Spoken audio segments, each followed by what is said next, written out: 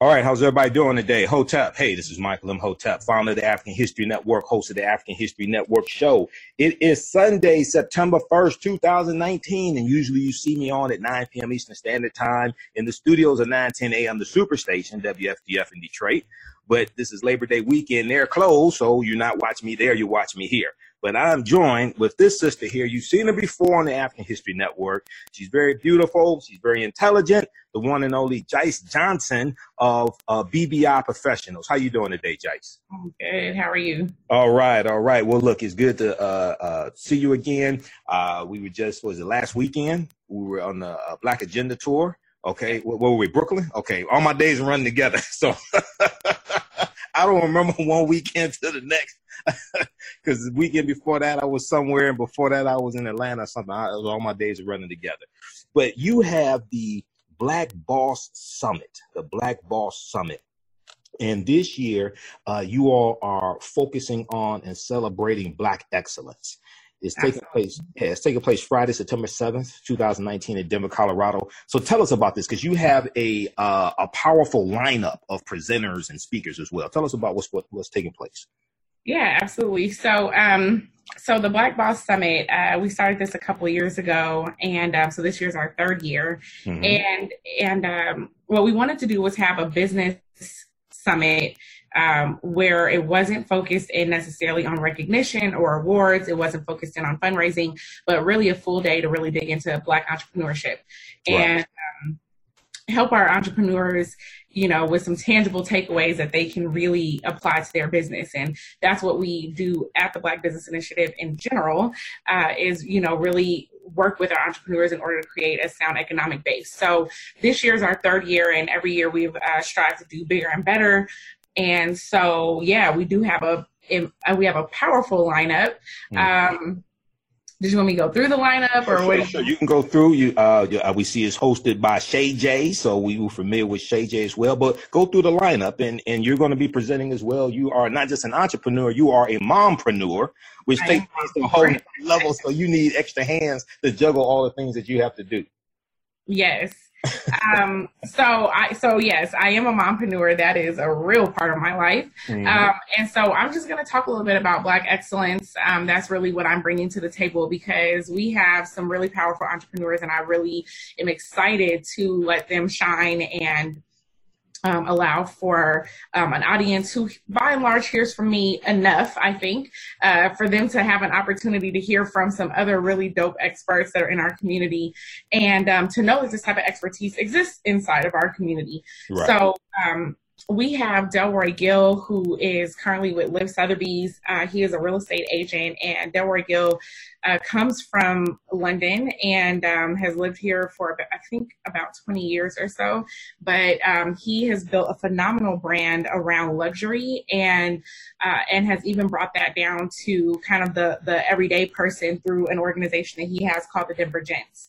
And so not only the Denver Gents. Okay, GENTS, short for gentlemen, the Denver Gents. Okay. Yes, and that brand overall has really catered to. It's like a gentleman's club. I think it's well, I guess rephrase that. For privy to everything they have going on in there, because I am not a man, but. Okay. From what I understand, he is really, wanted to bring back like a gentleman's club, but kind of bring it back at the level of, an everyday kind of level, and highlight, men who like to dress well, men who want to present themselves well, and, have a certain brand that they want to present to the world. So, because when you say gentleman's club, you got to like really define that, because that can mean something else. That's why. They're philanthropic in nature. What did you say? They're philanthropic in nature. So they, but they have done quite a few events that are like some fundraising events, and they've partnered up with some youth organizations and things of that sort. So, but it's geared around men who want to, brand themselves. It's around personal branding. Okay. And so that's something that he will be bringing to the table. We have Dr. Venetia Dutra, who is phenomenal. I don't even know where to start with Dr. Venetia Dutra, but she is a tenure professor out here in Denver, but she is a finance major. And she also has Brown Equity Properties. So she is running a platform, like a crowdfunding platform, if you want to get into real estate investment. And her group are doing real estate out in Houston, I think, predominantly. And so she will be Texas. Okay. Out in Houston, absolutely. We have Dr. Ryan Ross, who runs the Urban Leadership Foundation, who is a leadership organization that is here in Denver, Colorado, exposing Black career-minded and entrepreneurs to a wide range of networks and really opening up their ability to be leaders and present as leaders in our community. And then we have Tia Jones, and she is actually coming back to Denver from LA, where she's built a successful real estate business out there. And so they'll be talking about a lot of things dealing with how to build an excellent business, how you build value and create systems in your business, and, you know, create a brand that your customer can really grow to depend on and grow to love. Okay. And then you have Karen Civil as well, right? Absolutely. All right. Tell us about Karen. People need to be telling me about Karen.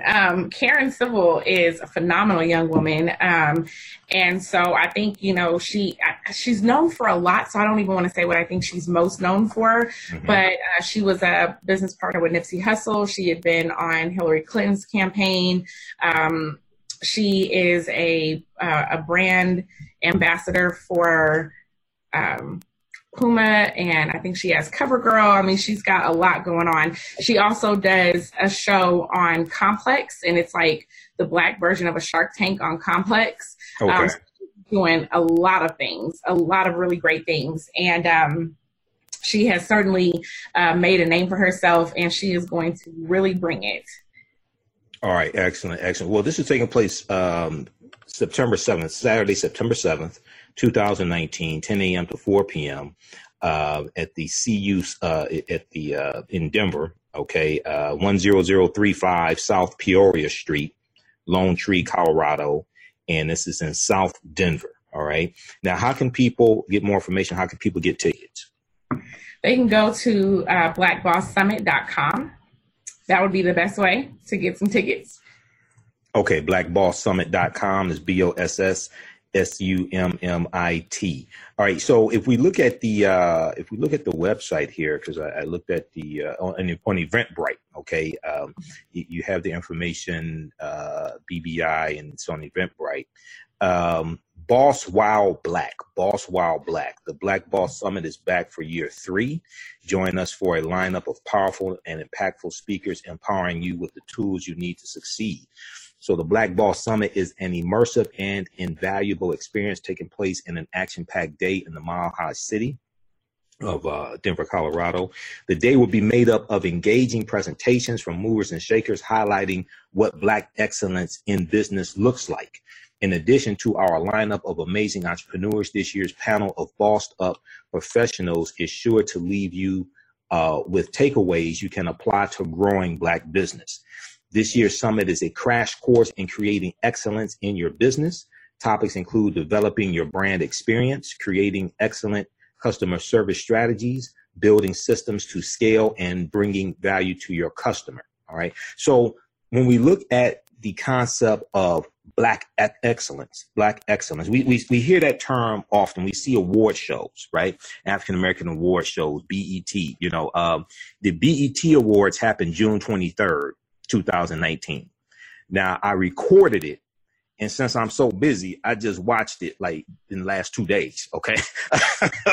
Because I'm just so busy, I haven't had the time. I recorded that and the post-show wrap-up, and they talked about Black excellence there. We watch other African American award shows. They talk about Black excellence. When you talk about, and we see on the flyer here, we see Black excellence is prominent on the flyer. How does Black excellence relate to this summit, and how does it relate to African American businesses? So one of the things that I talk about often is that we are all unfortunately familiar with the phrase that we have to be twice as good and we get half as much. Mm-hmm. And so, sometimes I struggle to figure out if this is propaganda or if this is just a lowering of the value system inside of our communities. But there is, what seems to be at least a narrative that states that, Black businesses are, they don't operate or perform in excellence, right? So you talk about, I don't go to Black restaurants because they always out of something on the menu, or I don't shop. Popeyes is out of chicken. That's not Black owned, but anyway, go ahead. They're out of chicken sandwiches. Right. And I think that's important to note because we do often, we give passes inside of the white community when they don't operate to a standard of excellence, but inside of our own community, we do not give those same passes. And so at any point in time, if there is a Black business that operates at anything less than the best, I mean, we just go in on them. Right.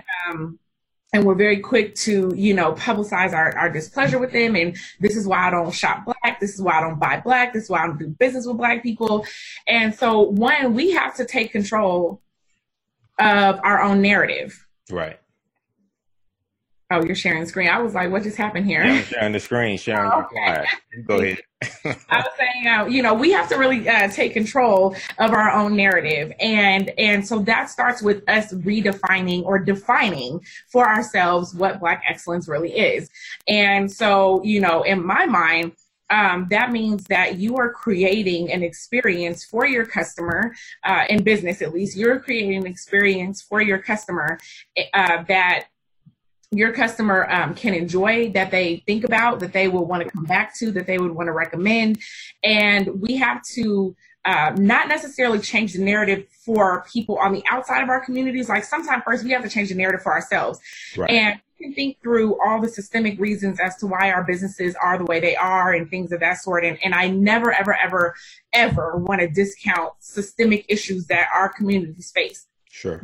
And after we acknowledge that those systemic issues are there and we begin to fight, for that, we also have to acknowledge where our own shortcomings are, right? And so if you are a business that is inconsistent, if you are a business that is constantly out of something, if you are a business where your customer service lags, or, you're a business where you struggle in some area, and in particular, that front-facing area, like how your customers view you, then this is an opportunity for you to dig in deeper with some people who have created excellent businesses and people who have created that standard that I think we can look up to and strive for, and they can tell you how to do it. And so that theme really ties into the idea that we have to change our narrative to match the way that we know what I guess what I'm saying is that we have to be able to change the narrative to match what we know who we are. Okay. All right. And when we talk about Black excellence, that's also setting a standard that we have to rise to as well. When we talk about Black excellence and we celebrate Black excellence. And so it's called the Black Boss Summit, the Black Boss Summit. So I remember Beyonce had a song talking about being a boss. We hear that we see that term used a lot when it comes to entrepreneurship, when it comes to African American, especially African American women. Okay, so how did you come up with the term Black Boss Summit, and what does that term really summarize? What does that term really symbolize? Black Boss Summit. Well, I think inside of our community, we are at a tipping point where we have been torn down for so much and for so long, and really, truly, oftentimes our esteem is just in the shits, right? I mean, maybe some people don't really want to acknowledge that, but even as if you had attended the Black Agenda, right? Even David Banner said, like, Black people don't even want to be Black, right? There is a stigma that comes with it. Right. Some of us, right? Right. And so there is this, there's a place where we have to begin to reaffirm who we are. And there's something about saying I'm a boss. and really meaning that and striving towards that. Even if you don't feel like today, like your business is just you and you know, you don't think of yourself as a boss, right? Because maybe you don't have any employees, or maybe you don't have anybody who you're the boss of, right? But you can be the boss of your own narrative, and you can be the boss of your own story. And so, you know, the first of all, it is a summit, so it's a full day. We have breakfast, lunch, reception. You know, we have a market in there, so you can come and shop, and you know, so it's a summit. Vendors. We have vendors, and we provide the food, right? So you can come in there, you can get fully fed, you can, you know, come in and get educated, and you can, you know, shop and get resources. So summit, you know, that's what it is. But I put the emphasis and the highlight on being a Black boss, because I think that we need to recognize, like, first of all, that's who this is targeting. That's who this is for. It is for those who are recognizing or want to recognize or want to become a boss, you know, and that's of your life, of your narrative, of your business, in your community. I mean, there's a wide range of where you can be that boss, and recognizing that power in you. So it's really an empowering term, right? And so when we think about what does a boss do, you think about a boss takes ownership, they take responsibility, they're accountable. You know, you think about you know, that they're out here making money, right? They're building legacy. They have ownership. I mean, there's a lot that becomes attached to the terminology or the idea of being a boss. And so this for those people who are saying, I'm a boss, and you don't have to just live in Denver. So you can come from out of state, you can come on in. We do have, you know, hotel accommodations. There's a Marriott that is like 5 minutes away from our location or from the venue. And so even if you're from out of town, you can certainly come in and, you know, get the same experience.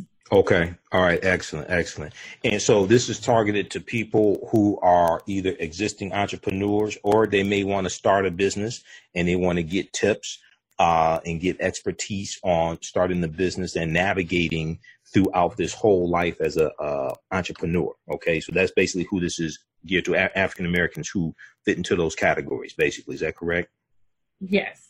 Okay. And you know, so a lot of people see presentations I do, see lectures I do. You know, I'm on the Black Agenda Tour as well. And they hear me talk about history. A lot of people are surprised to find out my degree is not in history. It's in business administration with a major in marketing.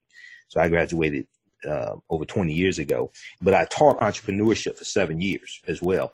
And there's I think there's largely a misconception about entrepreneurship. And I've also studied successful African-American entrepreneurs, historical figures, whether it's Madam C.J. Walker, her mentor, Annie Turnbull Malone, John H. Johnson, who created Johnson Publishing, Ebony and Jet, things like this.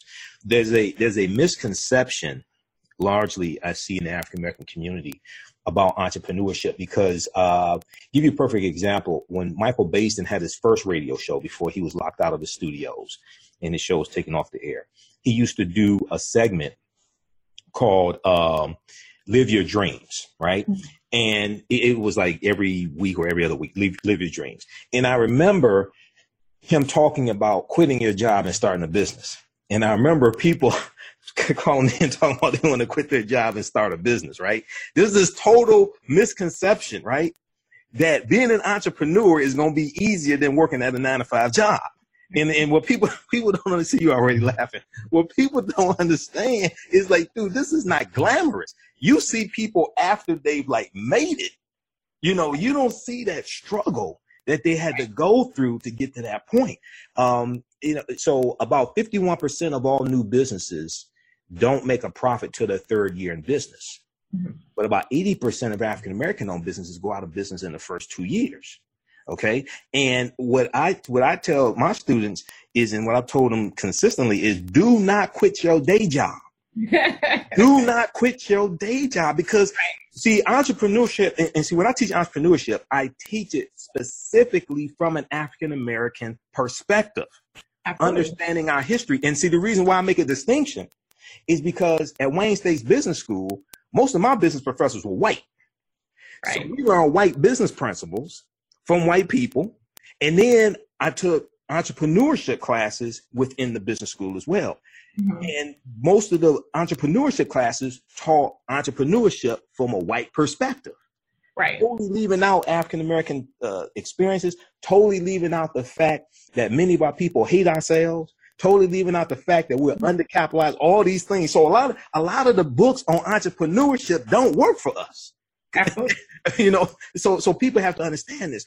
So talk about that with that struggle, being an African American entrepreneur within the context of people who largely been taught to hate themselves, right? And having to do this undercapitalized and still working a 9-to-5 job, especially when we look at African American women who make 61 cents on every dollar that the average white male makes. That's a whole nother dynamic that comes to entrepreneurship. Yeah, Black Women's Equal Pay Day. That just happened August, I think it was 23rd, 22nd. It takes the average Black woman 20 months to make the same amount of money it takes the average white man to make in 12 months. That's a whole nother dynamic that comes to entrepreneurship. Go ahead.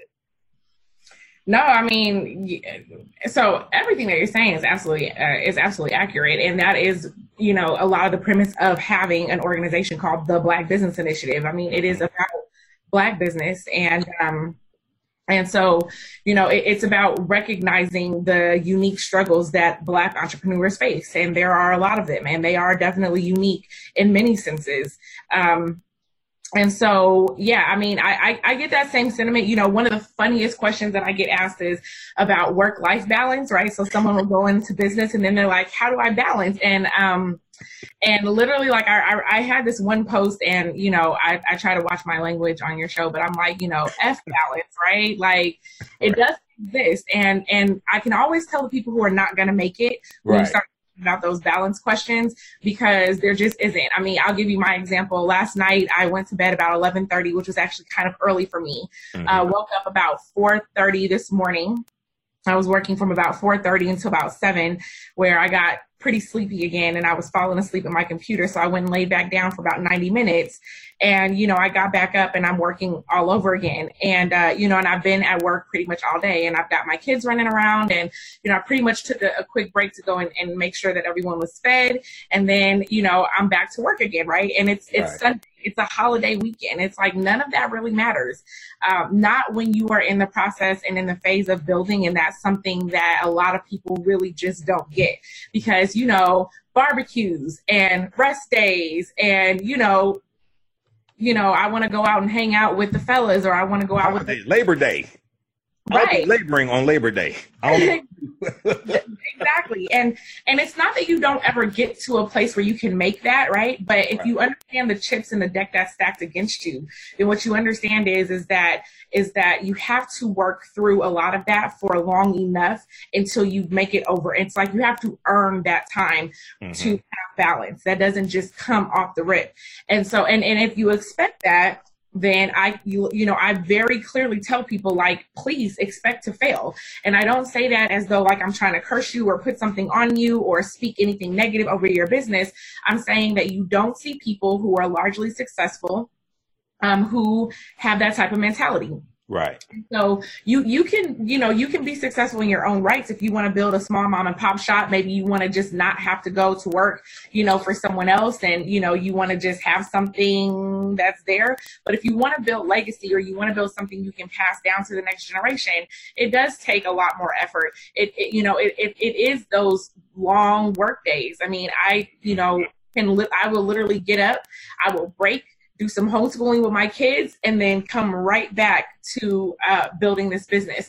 And I've been at it for 5 years. And so, when I start to see the things that I'm seeing now, which are the contracts coming in, and, I start getting phone calls where before I'm making all the calls, hey, now I'm getting the calls, right? And then are saying, oh, well, that happened like overnight. She came out of nowhere. Like, no, I've been busting my ass like this for 5 years. And quite honestly, 5 years is short. Right. And so I would say, definitely, like, have a plan. You have to have a plan before you just come off your job. Like, that's not typically the way to go. Now, but it is really working your plan, because sometimes people will allow themselves to be very complacent, because they're relying on that check, right. and you worked all day long to build someone else's dream. You come home and you're tired, right? And you're not always willing to push through that tiredness in order for you to start building your own dream. So that job can definitely be a crutch. But I think when you have a solid plan, you give yourself a certain amount of time, you give yourself a certain amount of savings that you need to reach. You build what you can, and you finance what you can from your job to your business. In that bootstrapping manner, make that transition. Right. And when we look at entrepreneurship for African Americans, I break this up into two main categories. There's subcategories, but two main categories. And first, let me say this from the outset. Every Black person is not cut out to be an entrepreneur. Okay. I'm just telling you. But I do believe that everyone should have a business. Now, everyone should not be an entrepreneur, but everyone should have a business. Yes. And so even if you are invested in someone else's business, you can be a silent partner, you can make an investment, you can do something like own property where you don't have to do something that's a little bit more passive. Everyone should own a business because of the country that we live in and the type of economic system that we are in. You should own a business, but everyone is certainly not cut out to be an entrepreneur. Right. Owning the business is different than being an entrepreneur. And when you're an entrepreneur, see, look, when you work for a corporation, you have a CEO, okay, chief executive officer. When you're an entrepreneur, you're the CEO, the chief everything officer. Everything operates based upon you. The buck stops with you, right? So people can be a silent partner. They can be invested in the business. Everybody's not cut out to be dealing face to face with customers, handling the day-to-day business, okay, navigating through this, because this is some gut-wrenching stuff. All right, seriously. And the reason why I tell people don't quit your day job is because you're going to need steady income. You're going to need steady income to sustain yourself, especially if you have children. It's a whole nother level. When I started my business, I ain't have kids. I have one daughter now, but when I started the African History Network, I didn't have children. All right. And I was working. It is entirely different when you have children and you got to pay for health care and you got to pay for college and a mortgage, all this other stuff. Right. But two main categories. But you need steady income to sustain yourself, and you're going to need steady income to invest in the business. And we have to look at the business as being a child. You don't send a 1-year-old child out into the world to get a job to bring money into the house. Okay. Oftentimes these businesses that we start up are not equipped to be able to afford us as an employee, meaning that they're not generating enough money so we can draw a salary early on, so we can quit our job and have something equivalent or even half of what we're making. It takes years for a business to get to that level. But let me jump in there real quick, because the other side about that is one of the struggles of Black entrepreneurship, right? I mean, a lot of time people start businesses for a variety of different reasons, right? But some of them are lack of employment, right? Or underemployment.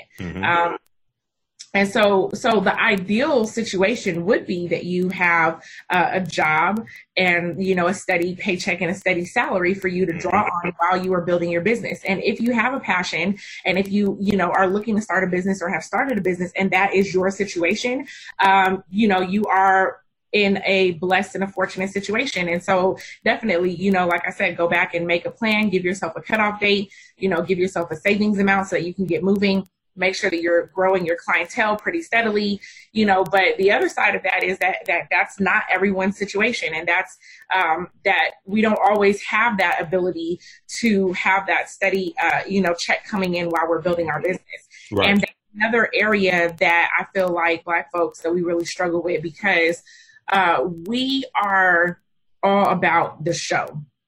We want to show everyone everything that we have. We're trying to get out there and make sure people know we got some money. It's about the Jordans and the red bottoms and the, and the businesses and, all of these things, right? Popping bottles with models in the club. Yep. And it's funny to me, like, really, because statistically, like, we already know that that's not the case. So, like, when I'm watching a room full of people who are out here trying to, front in front of everybody, and I'm thinking, like, you are really digging yourself into a hole because you want people to think and believe that you're in a position that you're not.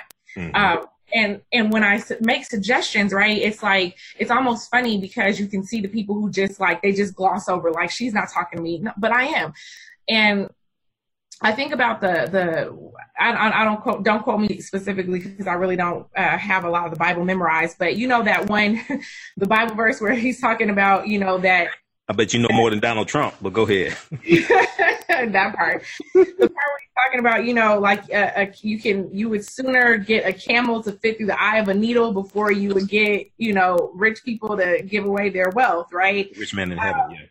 Yeah, so it's an interesting, you know, phenomenon to me that when I talk about things like minimalism or cutting back on things, or when I talk about things like, you know, room sharing, right? Get a roommate, cut your cable off, you know.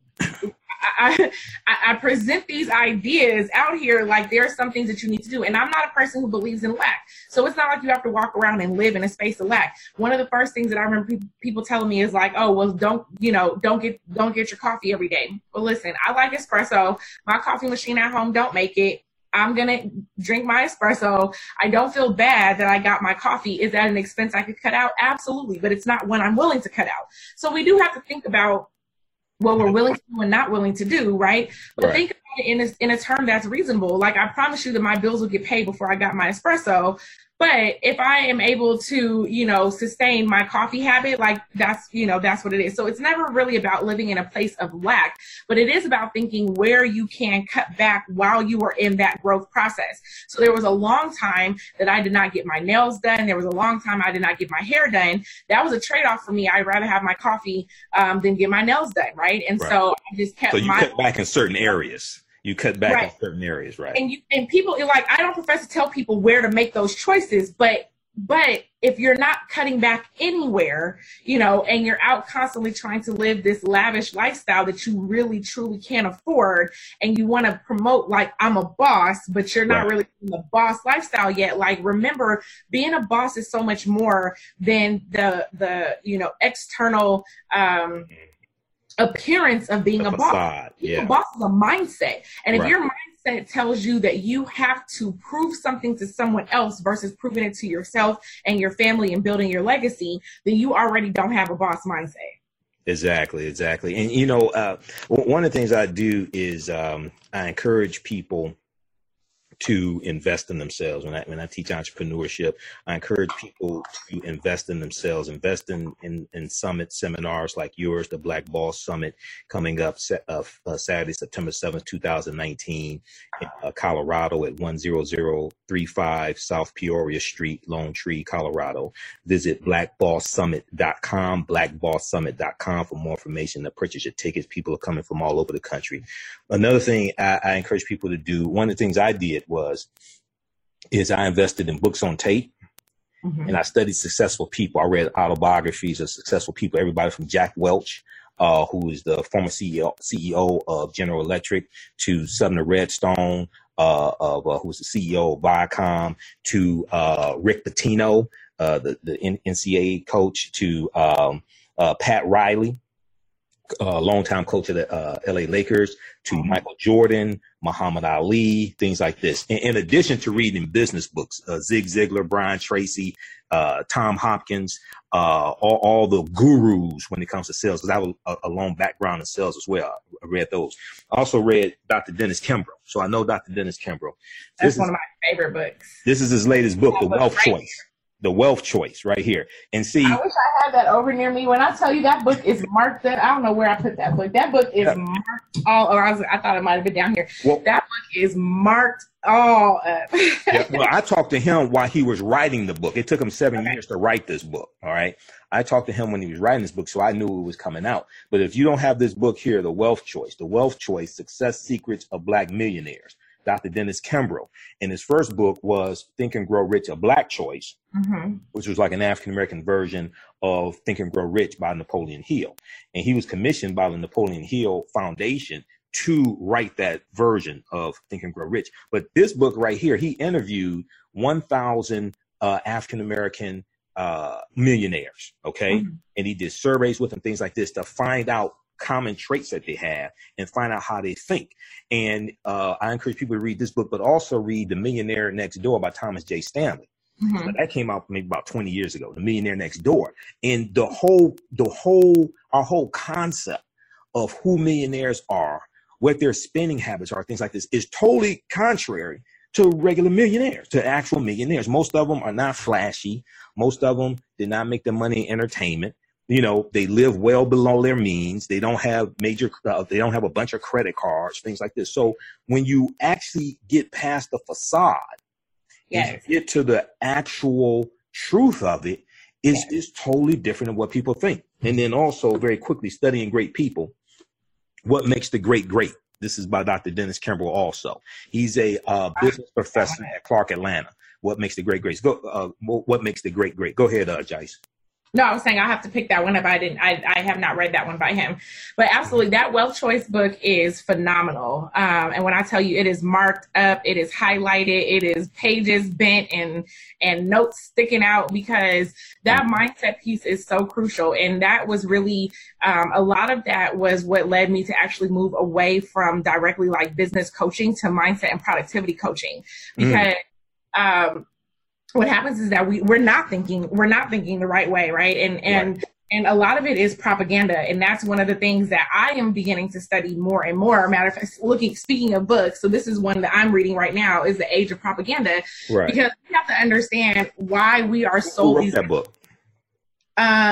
This is by Anthony, I don't know, Pratt Keynes and Elliot Aronson. Okay. So it's dealing with understanding the propaganda of media. Nice. Yeah. So there. I don't know if does that show? Is it showing it backwards or frontwards? I can't tell. Yeah, it's showing. It's showing. We got it. The art of the everyday propaganda. Put it back up. The everyday. What is it? The everyday use and abuse of persuasion. Yeah. Absolutely.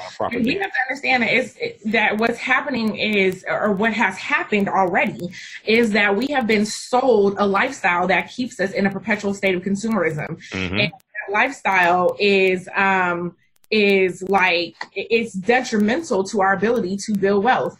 We are working on living a dream that white Americans cannot even uphold or obtain.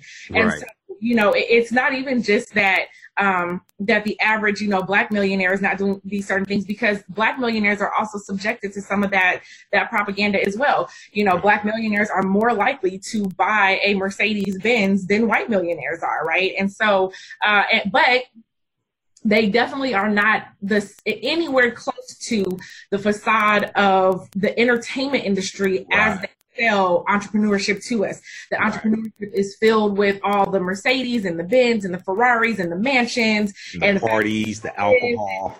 Yeah. Right. I mean, you know, I know very, very few people who live that way, that are highly successful. Right. And, you know, it's not that they don't enjoy life, but it's about, I think life begins to take on a different meaning when you get past a certain level of income and you get past a certain level of comfortability, and you kind of wake up one day and realize, like, I'm not living in the hood anymore. I'm not in slums anymore. I'm not in the ghetto. Like, it becomes a different, like, you know, life kind of takes on this different meaning for you.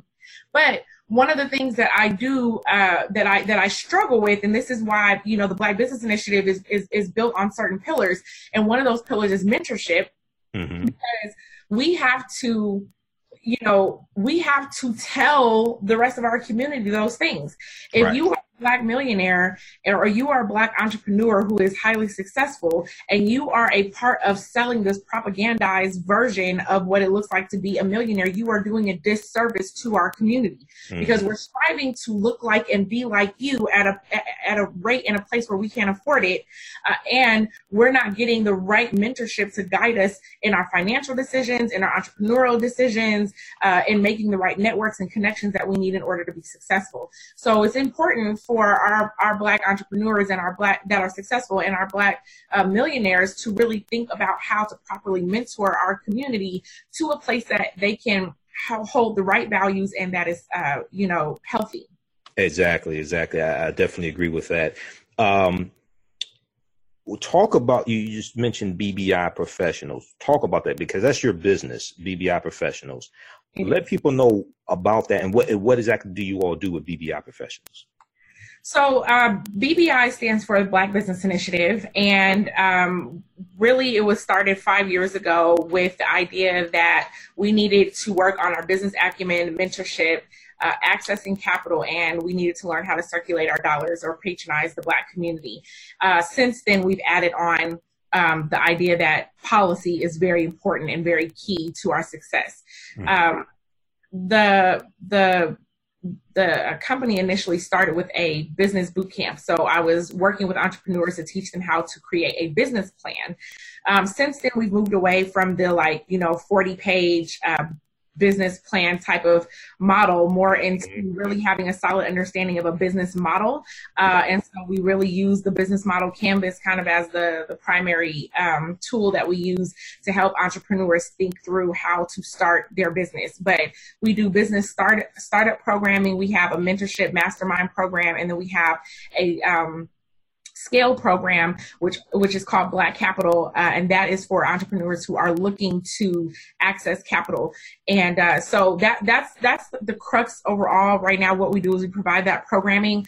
We have other pieces here and there, but I would say that's the meat of what the Black Business Initiative is. And what is that? What is that website for BBI professionals? It is bbiprofessional.com. bbiprofessional.com. No S at the end. bbiprofessional.com. bbiprofessional.com. Okay, excellent. Well, those just tuning in, we're speaking with Jice Johnson, who's the founder and organizer of the Black Boss Summit 2019. And they are focusing on Black excellence. It's taking place Saturday, September 7th, 2019 in Colorado. You should be there. People are coming from all over the country. You should definitely be there as well. As we wrap up here on Facebook, Dina Reed said the commercial about the Black lady who puts the cake in the corporate break room stating "I quit" is somewhat misleading. So I think that's Crest is one of the toothpaste commercials. Right. And she walks into the office and she says, cake in the meeting room or something like that. And she puts a cake there and it says, "I quit." And then it shows her Corey's Cakes. That's the name of her business. It shows her with her business and, things like this. Right. So here's one thing I tell my students. Right. They make entrepreneurship seem so easy on TV. Right. Okay, they make it seem so easy on TV. And one of the things that we really need to focus on, I tell people to watch two programs. Watch the Shark Tank, number one, on ABC. Watch the Shark Tank, because you can learn a lot about promoting your business, sales pitches, marketing, how to value your business, the valuation, etc. And then also watch The Profit on CNBC. So CNBC is NBC's business handler, The Profit, Marcus Lemonis. That is a hell of a show. And the PROFIT. And The Profit, he talks about the 3 Ps, the product, the process, and the people. Okay. Mm-hmm. And what he does is he's kind of like the Shark Tank, but he invests in failing businesses. He goes in and totally turns the business around. And you can learn so much about entrepreneurship watching these two shows, but especially The Profit, because you get to see behind the scenes. But one of the things I noticed about the Shark Tank, and if you've seen the Shark Tank, you probably noticed this as well.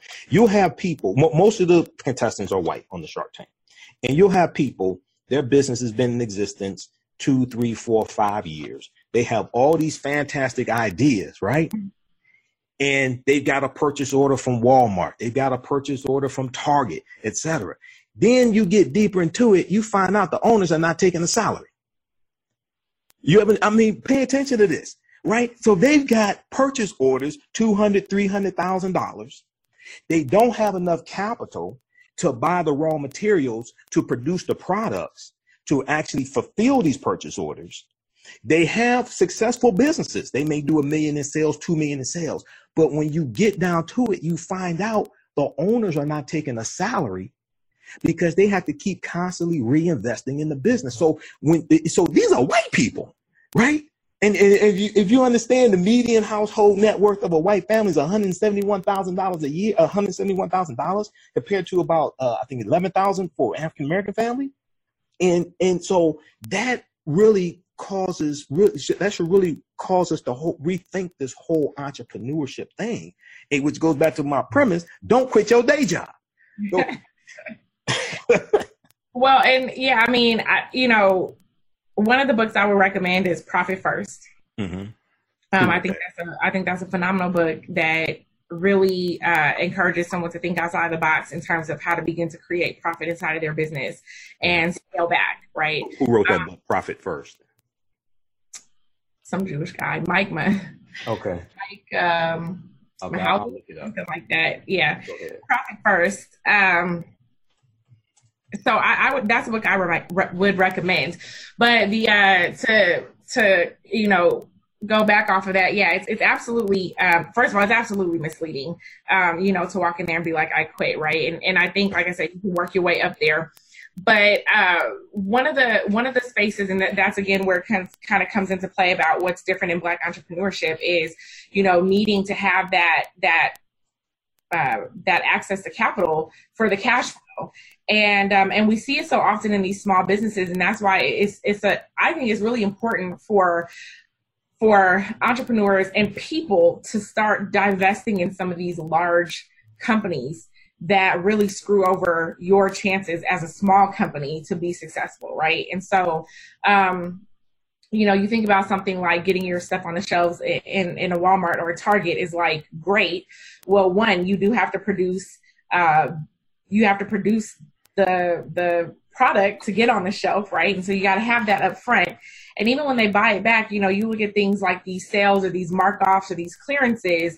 And what we don't know is that Walmart is not taking a hit on those dollars, right? So Walmart actually bills back the manufacturer, that would be you, right? They bill you back when your product doesn't sell. And so, we have to really have a stronger sense of understanding how the systems work, because that's how you get yourself into a situation that can really be detrimental. And so then sometimes you hear people talk about growing too fast, and you think like, how could you really grow too fast? But you can. Yes, you can. You can definitely grow too fast to where you're not able to take on what's coming your way. And so I would really encourage people, if you're looking at entrepreneurship, not only to start really putting aside some things and saving and growing your clientele and building out a solid brand name for yourself, but also begin to think about putting your systems and processes in place. Yes. That is the way to scale, right? You scale and you leverage yourself through process and through systems. And one of the things that I see in Black entrepreneurship, and this is myself as well, I put out I think a fairly transparent post. I said I wanted to talk about Black excellence because of my own struggles, right? Like I struggle putting systems in place. There's a lot of things that I struggled. I bought property and didn't have any money to fix it up, right? It's like, you they make it seem so easy on the commercials, right? You don't realize how much something is going to cost, right? And you don't realize even with sweat equity, what that's going to look like. So, so I think it's an interesting phenomenon. I'm sorry, I don't know if you can hear that knocking. That's one of my kids. It's all right. You're a mompreneur. I understand that. No, it's just interesting. It's just interesting when you talk about buying the property and not having the money to fix it up, because see, when they have the commercials, I live in Detroit, so I've been involved in buy a property before, right? They have the commercials and you can buy a house for $500, and right, but then you would need $20,000-$30,000 worth of repairs, right? And then they don't talk to you about what that water bill. Exactly. Right. And they don't talk. That's some real shit right there. Yep. I literally 2 months ago just finished paying off a $2,000 water bill that I didn't accumulate. Right. It came with the property. And it wasn't even so much that it came with the property. It actually came from the property, the previous owner, not, basically the previous owner was like stealing water, but because and these are like lessons that you learn, because the title company didn't do their research, right? Right. When I went to go and switch the water, I'm like, well, my tenants already have water. They're like, we don't show any water running to that property. I was like, right. Yep. You understand what's going on, guys, right? It's so easy when they had a seminars about real estate. You can get houses for $500. Why are you still paying rent? You can. Right. See, people kill me when they say, okay, if you can rent an apartment, you can own a house. Wait a second, hold on. You got to add at least 40% more per month for utilities. Okay, then you got to add in property taxes. You got And to add it's in not homeowners insurance. from doing it. It's just we have to be knowledgeable going in. And so, you know, in one of my podcasts, I was even sharing, like, I have literally always had roommates. I can think of 2 occasions that I did not have a roommate. And I've always been looked at funny for that. Like, I can't live with nobody. I'm like, well, that's why I'm continuing to build and you're not, because expenses need to be shared. Right.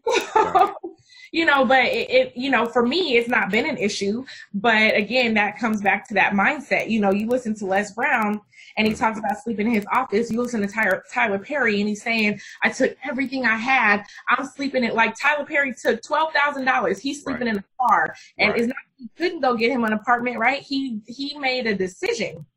And it's absolutely more difficult when you have children to make those decisions. But I've had, like, I remember not even that long ago, I was in a 1-bedroom apartment. My bed was in the living room. I had put my children in the bedroom. It was a 1-bedroom, 1-bathroom apartment because I needed to scale back. I was looking at everything. I was looking at the expenses, the income. I had my goals set up there, and I'm like, how am I going to make this happen? You had a vision board. Trying to scale down, right? Vision board. I do have a vision board. Actually, I host a vision board party every year in December. This year will be my 5th year hosting a vision board party out here in Denver. But yeah, I mean, those types of conversations that people are not having, right? And so, like, I had invited some people over and they walked in and they were kind of like, oh, what's going on? Because when you walked into what would be the living room, I had me a little love seat, a little chair, and my television was there. So when I still had cable, but then next to my chair, where effectively where the dining room would have been, was my bed. Was there. And like, my friends were like, oh, and I'm like, judge me if you want to judge me, but guess who's not going to be in the same position? Give me a year, right? And so it's just important, I think, for us to start to think outside the box and not be so worried. Like, I literally was unbothered. You know, I have goals, I have places and things that I was trying to do and things that I purpose. Right. And so that's what it was. My phone died, but before it did, I saw someone ask my podcast, which is Boss Up with BBI. Boss Up with BBI. Now, how can they listen to your podcast? Where is it? Platforms. The easiest place right now would be to go to BBI Professional. My website is being redone, but all the links right now are currently still up. So if you go to there, or you can subscribe on my YouTube channel, BBI Professional.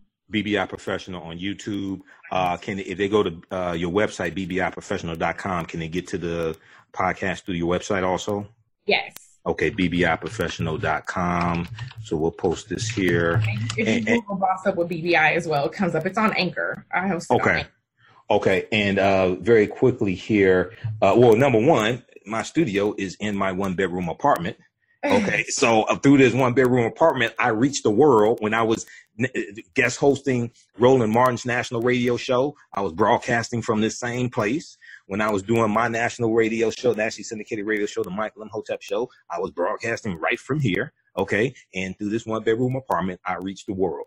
If people check out the article, quick correction here. Median household income for African Americans is $17,000. It was $11,000 a few years ago, but as of 2016, 171,000 median household income for white families, and the median is 17,000 for African American families. Read the article from the Washington Post: a new explanation for the stubborn persistence of the racial wealth gap. A new explanation for the stubborn persistence of the racial wealth gap. And this is from March 14th, 2019, written by Christopher Ingram. And then also the book you mentioned, Jice, Profit First, that is written by Mike Michalowicz, Michalowicz. Okay, Michalowicz. I'm not sure how to pronounce that. Profit First: Transform Your Business from a Cash-Eating Monster to a Money-Making Machine. All right. So people visit blackbosssummit.com. Get more information. Get your tickets today. Saturday, September 7th, 2019 in Denver.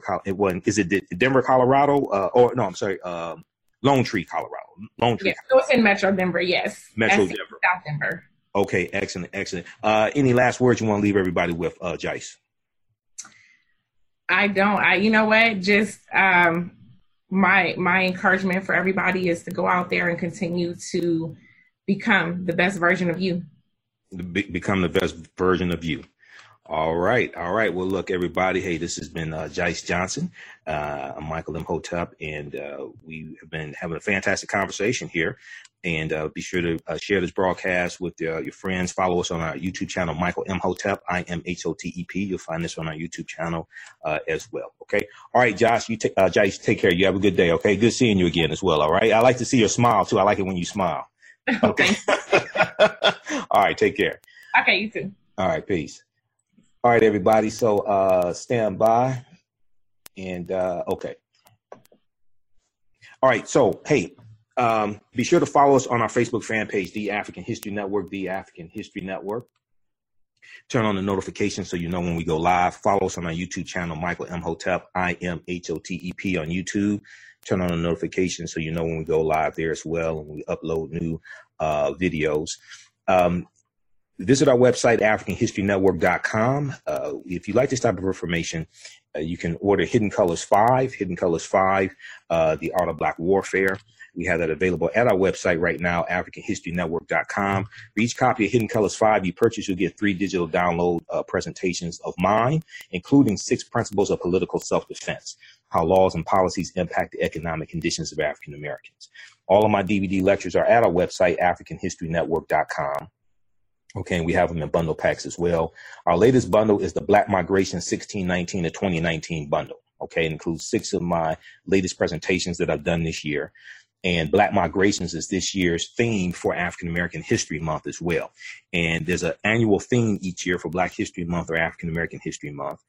And we know the governing body of Black History Month or African American History Month is the Association for the Study of African American Life and History, which was the organization that Dr. Carter G. Woodson co-founded September 9th, 1915 in Chicago. All right. And it started out as the Association for the Study of Negro Life and History. Now it's the Association for the Study of African American Life and History. The annual theme is not just to be celebrated during February, but to be celebrated all year long. And it gives purpose to the celebration of African American History Month. It gives you direction. It gives you historical events to reflect upon and to move forward with as well. This year's theme is Black Migrations. Okay. And Black Migrations, they're looking at not just the transatlantic slave trade, which was a forced migration of African people, but they're specifically looking at the migrations of African people and African Americans in the 20th century, the 1900s, looking at the Great Migration of 1915 to 1970, where you have 6 million African Americans migrating from the South up north and out west. And the Great Migration is totally going to change the country, and it's going to lead to rebellions taking place, like the Watts Rebellion of 67, Detroit Rebellion of 67. It's going to lead to race riots taking place, like the Red Summer of 1919, that we are commemorating the 100th year anniversary of the Red Summer right now. And you had over 25 major race riots in this country the year after World War I ends. Okay, so we had the Black Migrations 1619 to 2019 6 DVD bundle pack at our website, AfricanHistoryNetwork.com, AfricanHistoryNetwork.com. We'll post a link here as well. Okay, so check out the videos that I do here on Facebook and YouTube. I just did one dealing with fried chicken, soul food, and the Black church. Why Black people who go to church more often have higher rates of obesity and diabetes, and that's looking at a study from Duke University that just came out. Okay, and check that out as well. Check out our other videos, and then we have our broadcast in audio podcast format as well. So when you go to AfricanHistoryNetwork.com, AfricanHistoryNetwork.com, click on listen to podcasts right on the homepage. It takes you to our Blog Talk Radio page, and we have almost 1,000, close to 1,000 audio podcasts there of our broadcast. This broadcast here will be available in audio podcast format as well. And we're on 8 different podcast platforms. We're on iTunes, Castbox, Acast, TuneIn, FM Player, Stitcher, and some other platforms also. Okay, so wherever you get your podcast from, search for the African History Network Show. The African History Network Show. All right. Be sure to listen to the African History Network Sundays, 9 p.m. to 11 p.m. Eastern Standard Time on 910 a.m. Superstation WFDF. Now they're playing Major League Baseball. for the next few weeks, so that preempts my show. I may be on, may not. What we try to do is Sundays, 9 p.m. If I'm not there, we'll try to broadcast here. Okay. And we put all those broadcasts in audio podcast format as well. And we broadcast on our Facebook fan page, the African History Network, and upload those to our YouTube channel, Michael Imhotep, as well. All right. You can subscribe to our email newsletter. Text the word Kemet, K-E-M-E-T. Text the word Kemet, K-E-M-E-T, to 22828. Okay. Text the word Kemet, K-E-M-E-T, to 22828 to sign up for our email newsletter. And those in Oakland, California, I will be in Oakland, California on October the 12th, the weekend of October the 12th, Columbus Day, with the Black Agenda Tour with Jice Johnson, Michi X, and others as well. So visit the blackagendaontour.com, the blackagendaontour.com for more information. All right. And we'll have this information also at our website, africanhistorynetwork.com. If you like this type of information, you can support the African History Network. You can donate at paypal.me/the AHN show, paypal.me/the AHN show, or at our website, africanhistorynetwork.com. So that helps us to keep doing the research, finance the Sunday night show, cover travel expenses when I have to travel as well, pay the bills, etc., stay on the air. All right. And then lastly, I teach an online course called Ancient Kemet, the Moors, and the Ma'afa, Understanding the Transatlantic Slave Trade, what they didn't teach you in school. Ancient Kemet, the Moors, and the Ma'afa, Understanding the Transatlantic Slave Trade, what they didn't teach you in school. And this is a 8-week, 16-hour online course that I teach, dealing with thousands of years of history. And we look at this history chronologically, and we look at what led to the transatlantic slave trade happening. So a lot of people are commemorating 400 years, August 20th, 1619. We just saw the commemoration take place. Many of you all saw the numerous interviews I did with Dr. Leonard Jeffries and Professor James Small, Professor Kaba Kamene, all three from the Hidden Colors 5, as well as Dr. David Imhotep, who wrote the book, The First Americans Were Africans, Documented Evidence. And a lot of people are reading the articles from the 1619 Project with the New York Times, or they're reading articles from the Washington Post, et cetera, right? But when we look at that history, they're not looking at that history chronologically, and they're not looking at the 800-year occupation of Europe by the Africans known as the Moors, who take the teachings from ancient Kemet, ancient Egypt into Europe. And because of these conflicts with Europeans, this is going to lead to the transatlantic slave trade happening. So when we look at this history, we have to look at this history chronologically, and we have to understand that the transatlantic slave trade did not happen in a vacuum. Okay. Historical events don't happen in a vacuum. They are the culmination of a sequence of historical events that lead to a larger event taking place. Right. So when we look at our history, we can't start, even when we look at the transatlantic slave trade, we can't start studying in 1619, August 20, 1619, with that English pirate ship, the White Lion, coming into Point Comfort in Virginia and trading 29 Africans for water and supplies and food. Okay, we can't start studying the history in the 1440s when the Portuguese get involved in the transatlantic slave trade, because the Portuguese were the first ones involved in the transatlantic slave trade, and they're going to dominate for the first 200 years. Okay, we have to understand thousands of years of history that lead up to the transatlantic slave trade happening. And we also have to understand that African people are the original people of North, Central, and South America. African people are the original people of North, Central, and South America. So this is one of the books that that I reference in the online course. The First Americans Were Africans, Documented Evidence by Dr. David Imhotep. The First Americans Were Africans, Documented Evidence by Dr. David Imhotep. Okay. And this deals with the African presence in the Americas, but especially in the land we call the United States of America, going back at least 51,700 years ago. And these were the Khoisan. The Khoisan have the oldest DNA on the planet. They come from Southern Africa. They're the ancestors to the Ainu and the Twa. And they go all around the world, and they were here in this land as well.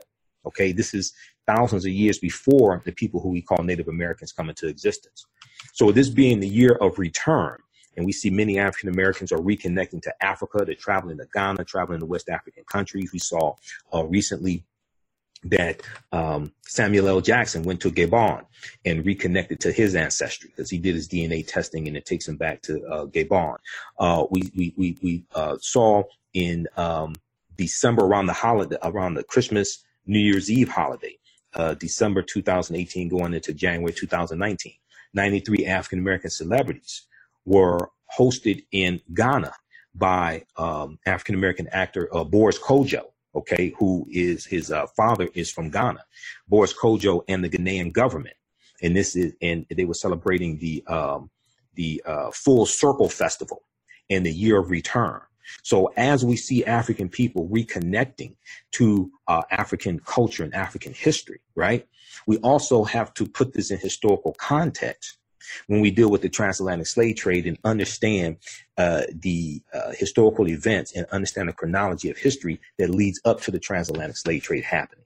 And when we understand the transatlantic slave trade as a result of the 800-year occupation of Europe by the Africans known as the Moors, we see that the transatlantic slave trade really is Europeans getting revenge on the African Moors for what happens in Europe. This is where all this stuff gets twisted around. Okay. So these are things that we deal with in the online course, and we deal with the African Moors going in from Morocco into what today is Spain and Portugal. Back then it was the Iberian Peninsula in 711 AD. They're fighting against the Vandals and the Visigoths, and they're going to defeat them. But the Moors go all throughout Europe, and they intermix with the European population, and to varying extents. They changed the complexion of Europeans as well. Spain and Portugal probably get it the most because they're right above Morocco, but they go into France, they go into Sicily, Crete, they go on into Italy, they go into Holland, they're in England, Austria, Germany, they go all throughout Europe. And we see before Europeans are worshiping the white Mary and Jesus, they're worshiping the Black Madonna and Child. And there's still statues of the Black Madonna and Child all throughout Europe. People who have been to Italy, if you've been to Italy or you've been to Spain, you've probably seen either paintings of the Black Madonna and Child, or you've seen statues of the Black Madonna and Child. Okay, so there is still an African presence all throughout Europe. But a lot of us don't know the connection, where that comes from, and how that is connected to the transatlantic slave trade. And also understanding that the Moors are taking the teachings from ancient Kemet, ancient Egypt into Europe. And Europe was the dark continent. They're taking the light from ancient Kemet, the Nile Valley region of Africa, and they're taking that light into Europe and bringing Europe out of the dark ages. And all this was to our detriment. Okay. All this was to our detriment because everything we taught the Europeans came back to kick us in the behind. So these are some of the things that we deal with in the online course. All right. So we do a PowerPoint presentation. We have book references, articles, everything. All right. So the course is regularly $130. It's on sale $80 right now. There's about 36 hours of bonus content. As soon as you register, you can watch classes 1 through 3. We do the classes live on Thursdays, 8 p.m. Eastern Standard Time. They're about an hour and a half to 2 hours. And all the sessions are recorded. So you can go back and watch them over and over again. Okay. All the sessions are recorded. So we'll post a link here again for you. You can register. So as soon as you register, you can start watching. You can use this for your children as well. I would say this is probably PG-13. I don't do a lot of cursing. It's not vulgar. But since we're talking about, some atrocities inflicted upon African people, we have to talk about sexual assault some. We have to talk about some of the brutality inflicted upon African people. But it's not, I don't purposely try to make it graphic. I don't purposely try to make it horrific. So I would say it's probably PG-13. People know me. I don't do a bunch of cursing and things like this. But you can use it for your family as well. You can use it for your children if you do homeschooling, or you want to supplement what your children are not getting in the traditional school as well. Okay, so you can register for that as well. Ancient Kemet, the Moors, and the Ma'afa Understanding the Transatlantic Slave Trade, what they didn't teach you in school, 2019 edition, The Year of Return. All right, so hey, everybody, look, I have to get out of here. Remember, at the African History Network, we focus on educating, empowering, and inspiring people of African descent throughout the diaspora and around the world, because right now it's correct for own behavior. You see me wearing my Colin Kaepernick shirt. I'll be doing another broadcast dealing with Jay-Z and Colin Kaepernick, and the news coming out that Jay-Z is doing a deal. He has his NFL deal, but he's doing a deal dealing with the proceeds from the proceeds of his deal going to finance social justice programs. Okay, which is what they're telling us.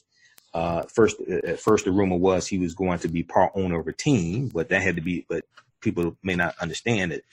A deal to be part owner of a team has to be voted on by other team owners. Okay, so if they just coming out saying, "Oh, he's going to be part owner of a team," or really, when did the owners take a vote on that? When did the other team owners, many of them Donald Trump supporters, when did they take a vote on that? All right, but let's see, what is this? Let's see. So the latest news is Jay-Z and NFL launch Inspire Change apparel that will fund social justice programs. Meek Mill joins kickoff concert. So I'm going to do a whole separate presentation breaking this stuff down and how ridiculous this is. And Eric Reed, who was the second NFL player to get involved in Colin Kaepernick's protests and the second player to take a knee.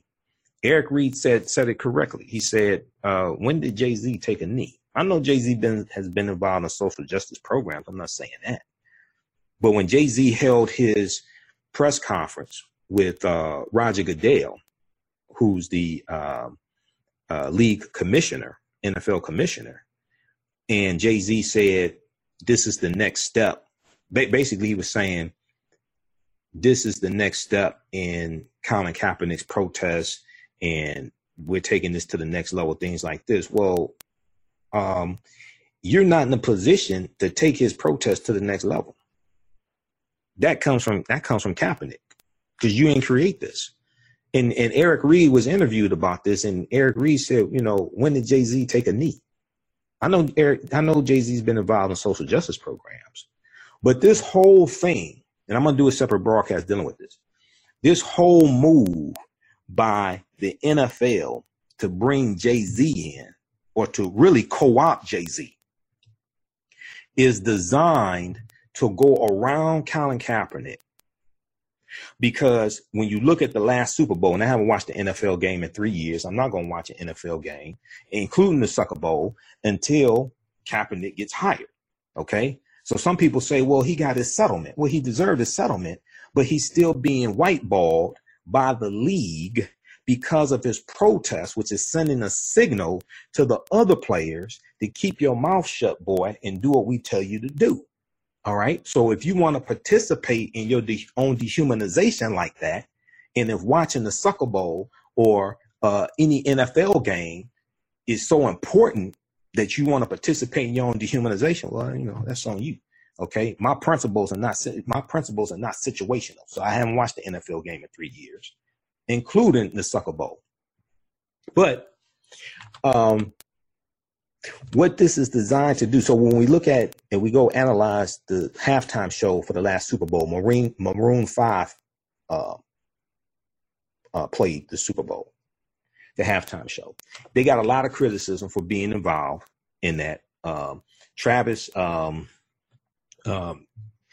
he did it as well. He played as well. But people were complaining about how Travis Scott.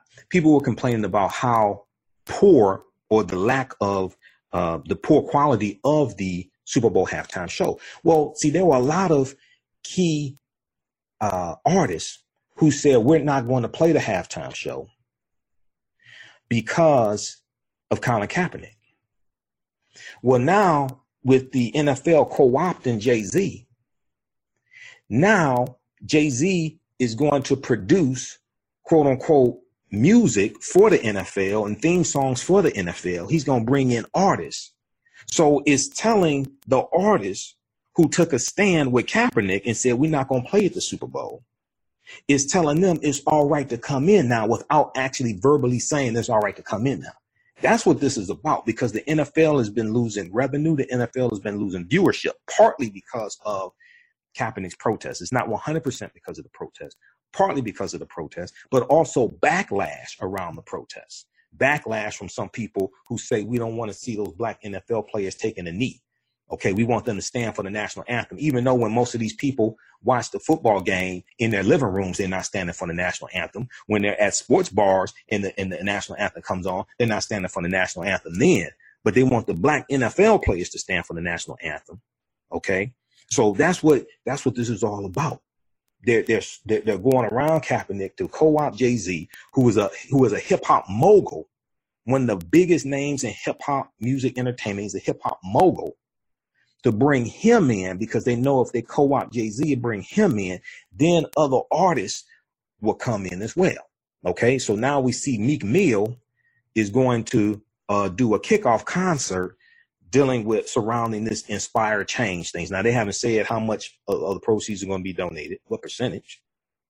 They haven't said which social justice programs are going to get the money. Are these going to be social justice programs that black people control or white people control? They haven't.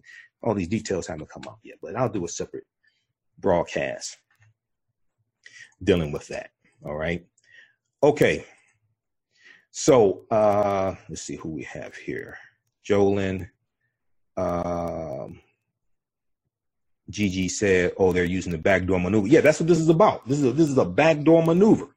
Okay, this is a backdoor maneuver. Kaepernick still cannot. Kaepernick is working out 5 days a week. He just released a video because, see, August 26 was August 26, 2019 was the 3-year anniversary of Kaepernick's protest being recognized. That was the third preseason game at Levi Stadium, San Francisco 49ers versus the Green Bay Packers. That was Friday, August 26, 2016. So August 26, 2019 was the 3-year anniversary of his protest being recognized, because he protested the first 2 games of the NFL preseason, but nobody realized he was sitting on the bench during the Star Spangled Banner. Okay, so then with this third preseason game, after the game, a sports reporter, it may have been Steve Weiss, a sports reporter asked the question, why were you sitting on the bench? So then Kaepernick starts talking about this, right? Probably the first article written about this was Steve Weiss for NFL.com. So I've been following this protest since the very first article was written by Steve Weiss, W-I-C-H-E, for NFL.com. And I've read about 100 articles since then. I've done lectures on Colin Kaepernick's protest. All right. So when I wear this shirt, this is not a fashion statement. This is a political statement. And when you look at the shirt, it also has, people just see the top, right? But the shirt has the names of African Americans who've been shot and killed by police unjustly as well.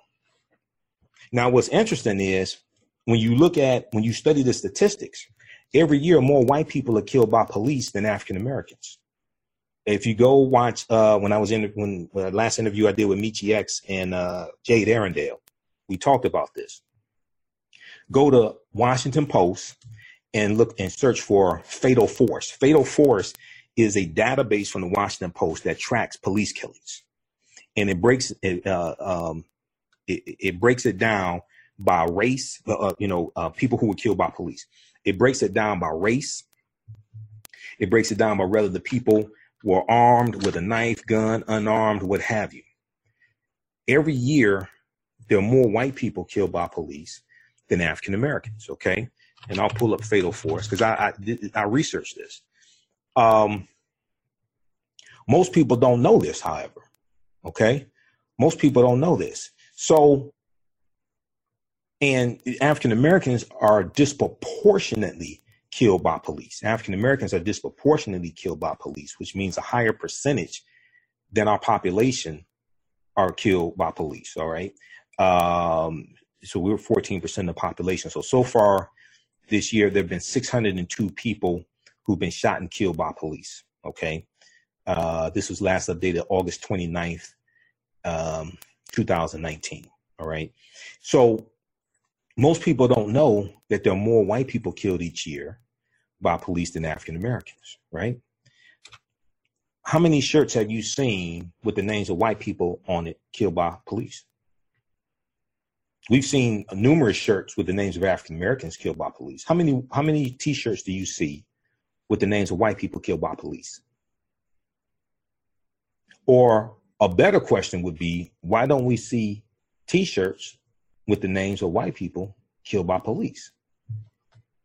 Every year, when you research this, and this database goes back to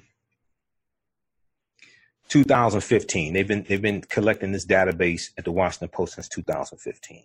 When you research this year after year after year after year, there are more white people killed by police than African Americans.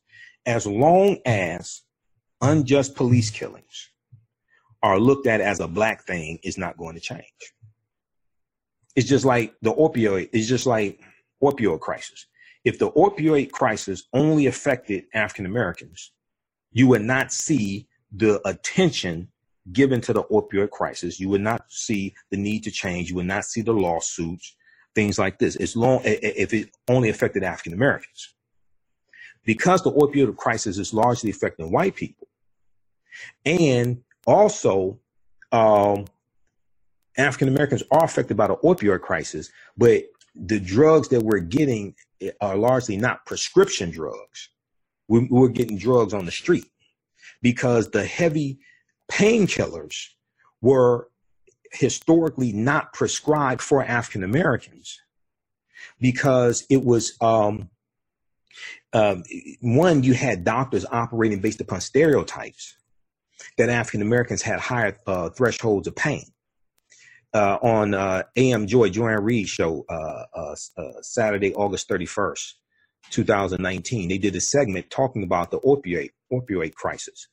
And there was an article that she referenced, a 2016 article from the Washington Post that broke this down. But I've seen other articles dealing with this. BlackDoctor.org has articles. I've seen studies done with medical students who operate based upon this myth that African Americans have a higher threshold for pain, that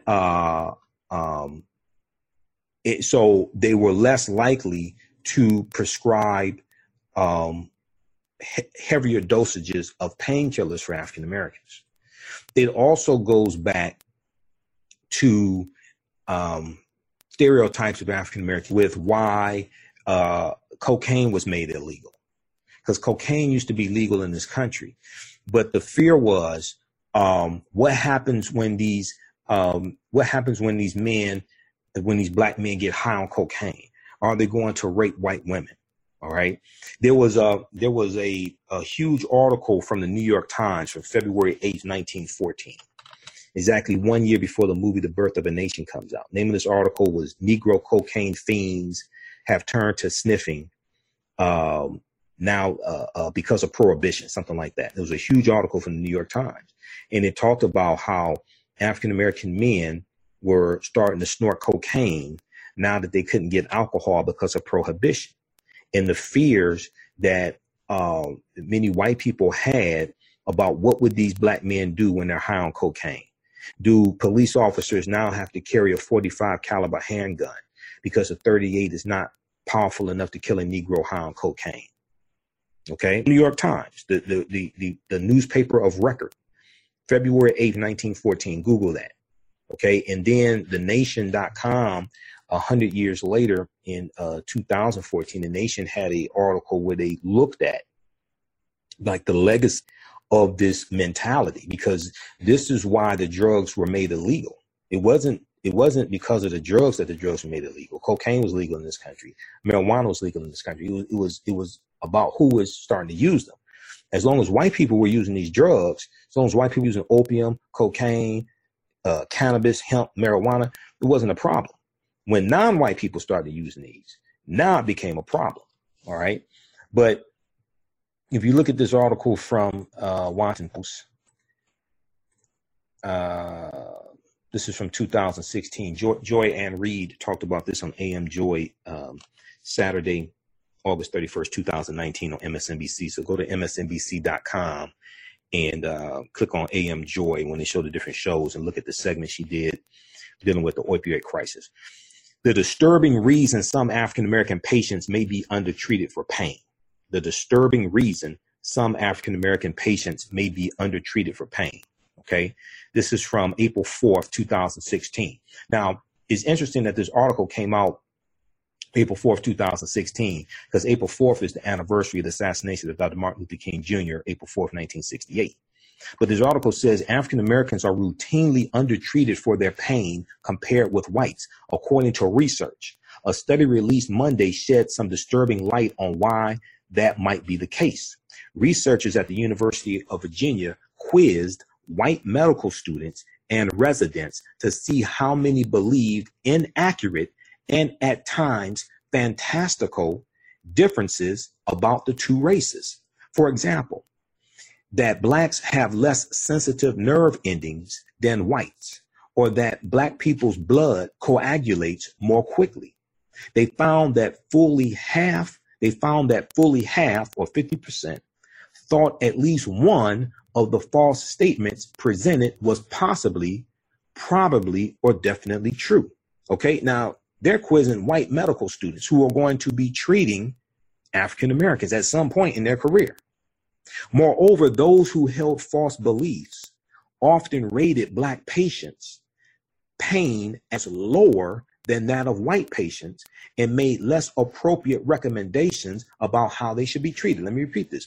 Moreover, those who held false beliefs often rated African American patients' pain as lower than that of white patients and made less appropriate recommendations about how they should be treated. Now, the study was published in the Proceedings of the National Academy of Sciences, and it could help illuminate one of the most vexing problems in pain treatment today, that whites are more likely than African Americans to be prescribed strong pain medications for equivalent ailments. A year 2000 study out of Emory University, okay? A year 2000 study out of Emory University found that at a hospital emergency department in Atlanta, Georgia, 74% of white patients with bone fractures received painkillers compared with 50% of African-American patients, okay? Atlanta, Georgia. Atlanta, former Confederate state, Georgia, former Confederate state. A year 2000 study out of Emory University found that at a hospital emergency department in Atlanta, Georgia, 74%, or almost 3/4, of white patients with bone fractures received painkillers compared with only 50% of African-American patients. Similarly, a paper in 2015 found that African-American children with appendicitis were less likely to receive pain medication than their white counterparts. So I remember when this study dealing with appendicitis came out, because AtlantaBlackStar.com had an article about this, and BlackDoctor.org as well had articles about this. All right. In 2015, a paper found that, or a study found that black children with appendicitis were less likely to receive pain medication than their white counterparts. And a 2007 study found that physicians were more likely to underestimate the pain of African-American patients compared with other patients. Now, researchers who study health disparities have said that unconscious stereotypes, okay, or we can say racial bias, unconscious stereotypes or implicit bias, unconscious stereotypes about African-Americans likely contribute to this problem, as well as physicians' difficulty empathizing with patients whose experiences differ from theirs.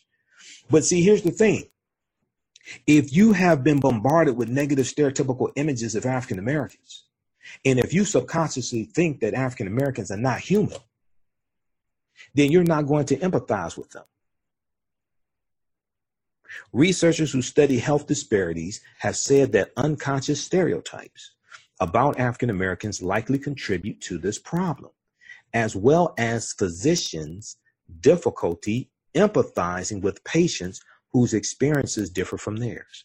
So racism, when we understand what racism is a system of advantage and privilege distributed based upon race. Racism occurs when one race of people control the majority of the wealth, power, resources, benefits, privileges, land, access to education, healthcare, access to opportunity, jobs, etc. And they use this to marginalize, subordinate, and do harm to another race of people. So you don't have to. So this is why, when I watch MSNBC, and I got MSNBC on right now, it's just muted, right? I do research all day, watch MSNBC 6 to 10 hours a day. When they talk about articles, Washington Post, New York Times, USA Today, Politico, I write down the names of those articles and I go read them. If I haven't already read them, because I read Washington Post and New York Times every day. I have digital subscriptions to the Washington Post and New York Times. When I see discussions taking place talking about racism, and there's more and more talk about white supremacy now because of Donald Trump, right? In none of these discussions do they ever define from a historical perspective what racism is. So people will come away from the discussion confused about racism. So everybody uses the term racist or racism, but they never define what the hell racism is, which is problematic. You can't fight what you don't define. You can't fight what you don't understand. So racial hatred, hating someone because of their ethnicity or their race, what have you, that's bigotry. Calling people racial epithets, things like that, that's bigotry. That's not racism. Racism is a power structure. Racism comes out of the ideology of white supremacy. White supremacy is the ideology that European culture, European standards of beauty, European ideology is superior. But also that Europeans have the right to subordinate and subjugate other people. This is an ideology of white supremacy. Okay, that they have the authority to go around the world and conquer other people and take people's lands, the land through manifest destiny. This is an ideology, white supremacy. Racism is a power structure that comes out of the ideology of white supremacy. And racism reinforces the ideology that Europeans are superior. Racism is a system. When we understand racism from a historical perspective, okay, you read Black Labor, White Wealth with Dr. Claude Anderson, Powernomics. You study Dr. Francis Cress Wilson, the ISIS papers, Dr. Joy DeGruy, Post-Traumatic Slave Syndrome, okay? And this is one of the things I deal with in the online course, and I've written articles dealing with this as well. Racism is a system of advantage and privilege distributed based upon race, okay? Racism occurs when one race of people control the majority of the wealth, power, resources, benefits, privileges, land, access to opportunity, access to education, healthcare, media, jobs, etc. And they use this to marginalize, subordinate, and do harm to another race of people.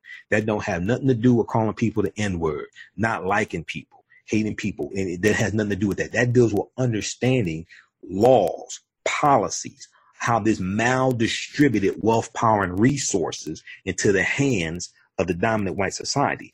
And when we understand 2 years of slavery, decades of Jim Crow segregation, all that was about was maldistributing the wealth, power, and resources and profiting off of the labor of African people to enrich yourselves.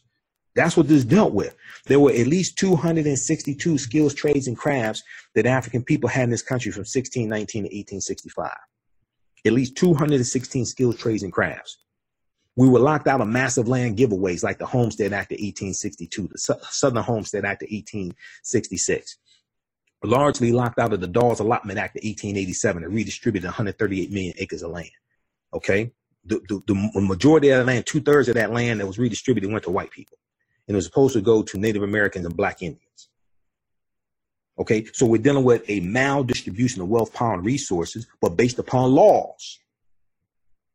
So on the Black Agenda Tour, when I do my presentation dealing with 6 principles of political self-defense, how public policies and laws impact the economic conditions of African Americans, this is what I'm talking about. Because 246 years of slavery was law. That was legal in this country. And even after even after the international slave trade was abolished, because the bill passed Congress March 2nd, 1807, went into effect January 1st, 1808, Europeans continued to bring Africans into this country, and it was illegal to do that. That's based upon Article 1, Section 9 of the U.S. Constitution, Clause 1 of Article 1, Section 9 of the U.S. Constitution. Most of us don't even understand this history. So we're out here arguing for reparations and don't even understand the history of what we're arguing for, and don't understand how to make legal arguments for reparations. Because most of these arguments for reparations are not even legal arguments. All right, so I'll do another broadcast dealing with Jay-Z. We'll get deep into this. Let's see who we have here. Matthew. Okay, so let me post this article here. I need to do a separate broadcast also dealing with, because see, I do a lecture called dealing with how racism negatively impacts the health of African Americans. How racism negatively impacts the health of African Americans. And I show you how these policies, these ideologies, etc., how they manifest themselves throughout society and also in the healthcare industry. Okay, and how this negatively impacts us, and how things like what we talk about, implicit bias, how stereotypes, how they influence the way people think about us, that then negatively impacts the type of healthcare we get. How it negatively impacts policing of African bodies, African American bodies. Whereas in the white community, police are there to serve and protect the people in the community. And then oftentimes in our community, not in every instance, there are good police officers. There's approximately 800,000 police officers, about 18,500 police departments. So I'm not talking about all of them, but we see numerous instances. Okay. We see Officer Pantaleo, okay, who got fired for killing Eric Garner, and now he's suing to get his job back. And we see that a lot of the police officers in the city of New York are upset that he got fired. They're more upset that he got fired than they are that Eric Garner was killed. They're more upset that Pantaleo lost his job than they are that Eric Garner lost his life. But see, when you didn't think he was a human being in the first place, Eric Garner, and he said 11 times that he can't breathe, and you didn't have enough compassion for him because you didn't think he was human. You didn't have enough compassion for him, okay, to say maybe he's telling the truth, right? But this deals with understanding how imagery shapes the way people think about a targeted group of people. And this impacts how they interact with one of those people who represents that group they have been programmed to think negatively of. Okay, so this is dealing with the power of imagery and the propaganda of the media. This is why this is so extremely important. This is why we have to fight against these negative images of African Americans, whether it's coming from negative corporate control hip hop, whether it's from movies that dehumanize African Americans and show us as criminals and things like this. That causes people to form a consensus. And when they are confronted with someone of that group who they've been fed negative stereotypical images of for so many years, tens of thousands of images, they act accordingly based upon the way they have been programmed. Okay, so check out this article also, The Disturbing Reason Some African American Patients May Be Undertreated for Pain. I'm going to do a separate broadcast breaking that stuff down as well, because that all ties into history. Okay, that all ties into history. And, you know, your thoughts create feelings, your feelings create actions and behaviors, your actions and behaviors create results. Okay, your thoughts create feelings, your feelings create actions and behaviors, your actions and behaviors create results. So, you see, my background is in marketing. I've been studying history for 27 years, but as I said, when I was interviewing Jice Johnson, I've been studying history. Well, my background's in business administration. My degree's in business administration with a major in marketing. So in marketing, we study how the mind works. We study how to craft messages, right? We study advertising. We study how to communicate messages to people to elicit a certain behavior. This is all understanding marketing. All right. So, All right, so who we have watching? Gary, Andrew, just a few of the people watching. If you like this type of information, also, you can donate to the African History Network, paypal.me/the AHN show, paypal.me/the AHN show. Also register for the online course that I teach, Ancient Kemet, the Moors and the Ma'afa, Understanding the Transatlantic Slave Trade, what they didn't teach you in school. Kemet is one of the original names for Egypt. Ancient Kemet, the Moors and the Ma'afa, Understanding the Transatlantic Slave Trade, what they didn't teach you in school. We do thousands of years of history. We get deep into this history as well. And a people's history and culture teaches them how to deal with the problems in the past, how to deal with the problems of the past in the present and the future to meet the needs of the community. A people's history and culture teaches them how to deal with the problems of the past in the present and the future to meet the needs of the community. So this is why this history is so important. Your history and culture gives you your VIPs, your values, your interests, and your principles. As two of my teachers, Dr. Leonard Jeffries and Professor James Small teaches, and some of you all saw the interviews I did with them August 20th, 2019, dealing with 400 years. So our history and culture gives us our VIPs, our values, our interests, and our principles. This influences our economic empowerment and our political empowerment. This influences our economics and our politics. So we have to have a synthesis of all three. It's not just economics, because if that foundation is not in place, you can have a $1.3 trillion economy and spend 97% of your dollars with people that don't look like you. So you have economics, but you're using it the wrong way. So your history and culture gives you purpose. It gives you a cultural paradigm that you see reality through. It not just deals with the importance of supporting your own businesses so we can economically empower ourselves, but it also influences the type of businesses that we have. It influences the type of business structure. Are we operating based upon cooperative economics and the concept of the co-ops? And we have a rich history of hundreds of years dealing with co-ops and cooperative economics, which are principles we brought with us from Africa as well. Or are we operating based upon a European concept of business and European capitalism and think that's going to save the African American community? Because it's not. I'm all for economic empowerment and business ownership, but white business principles are not going to save the African American community. Okay, so hey, well, look, we have to get out of here. Remember that the African History Network, we focus on educating, empowering, and inspiring people of African descent throughout the diaspora and around the world, because right now it's corrects wrong behavior. What you do for yourself, what you do to yourself, and what you allow other people to do to you and get away with is based upon what you think about yourself. Right now it's corrects wrong behavior. It's not over till we win. Wakanda forever. We'll talk to you next time. Welcome to the Fast Life 28-Day Challenge. Imagine what your health could look like after 28 days of a structured fasting regimen, healthy habits, and 3 coaches holding you accountable on a daily basis. Here's your chance to move from imagination to realization. The Fast Life 28-Day Challenge is here to help you. Visit their website, tfl28.com. Now, this is an online coaching program to help members tap into their body's natural ability to repair itself via fasting. In this 28-day challenge, they focus on utilizing fasting, whole foods, and movement to improve metabolic conditions such as obesity, high blood pressure, prediabetes, type 2 diabetes, high cholesterol, and more. This is a 28-day program. There's also a private Facebook group to give you tips and encouragement. Also, they have a new cohort starting up very soon. So visit their website, tfl28.com, for more information for the Fast Life 28-Day Challenge. Hey, down here. It's us, your feet.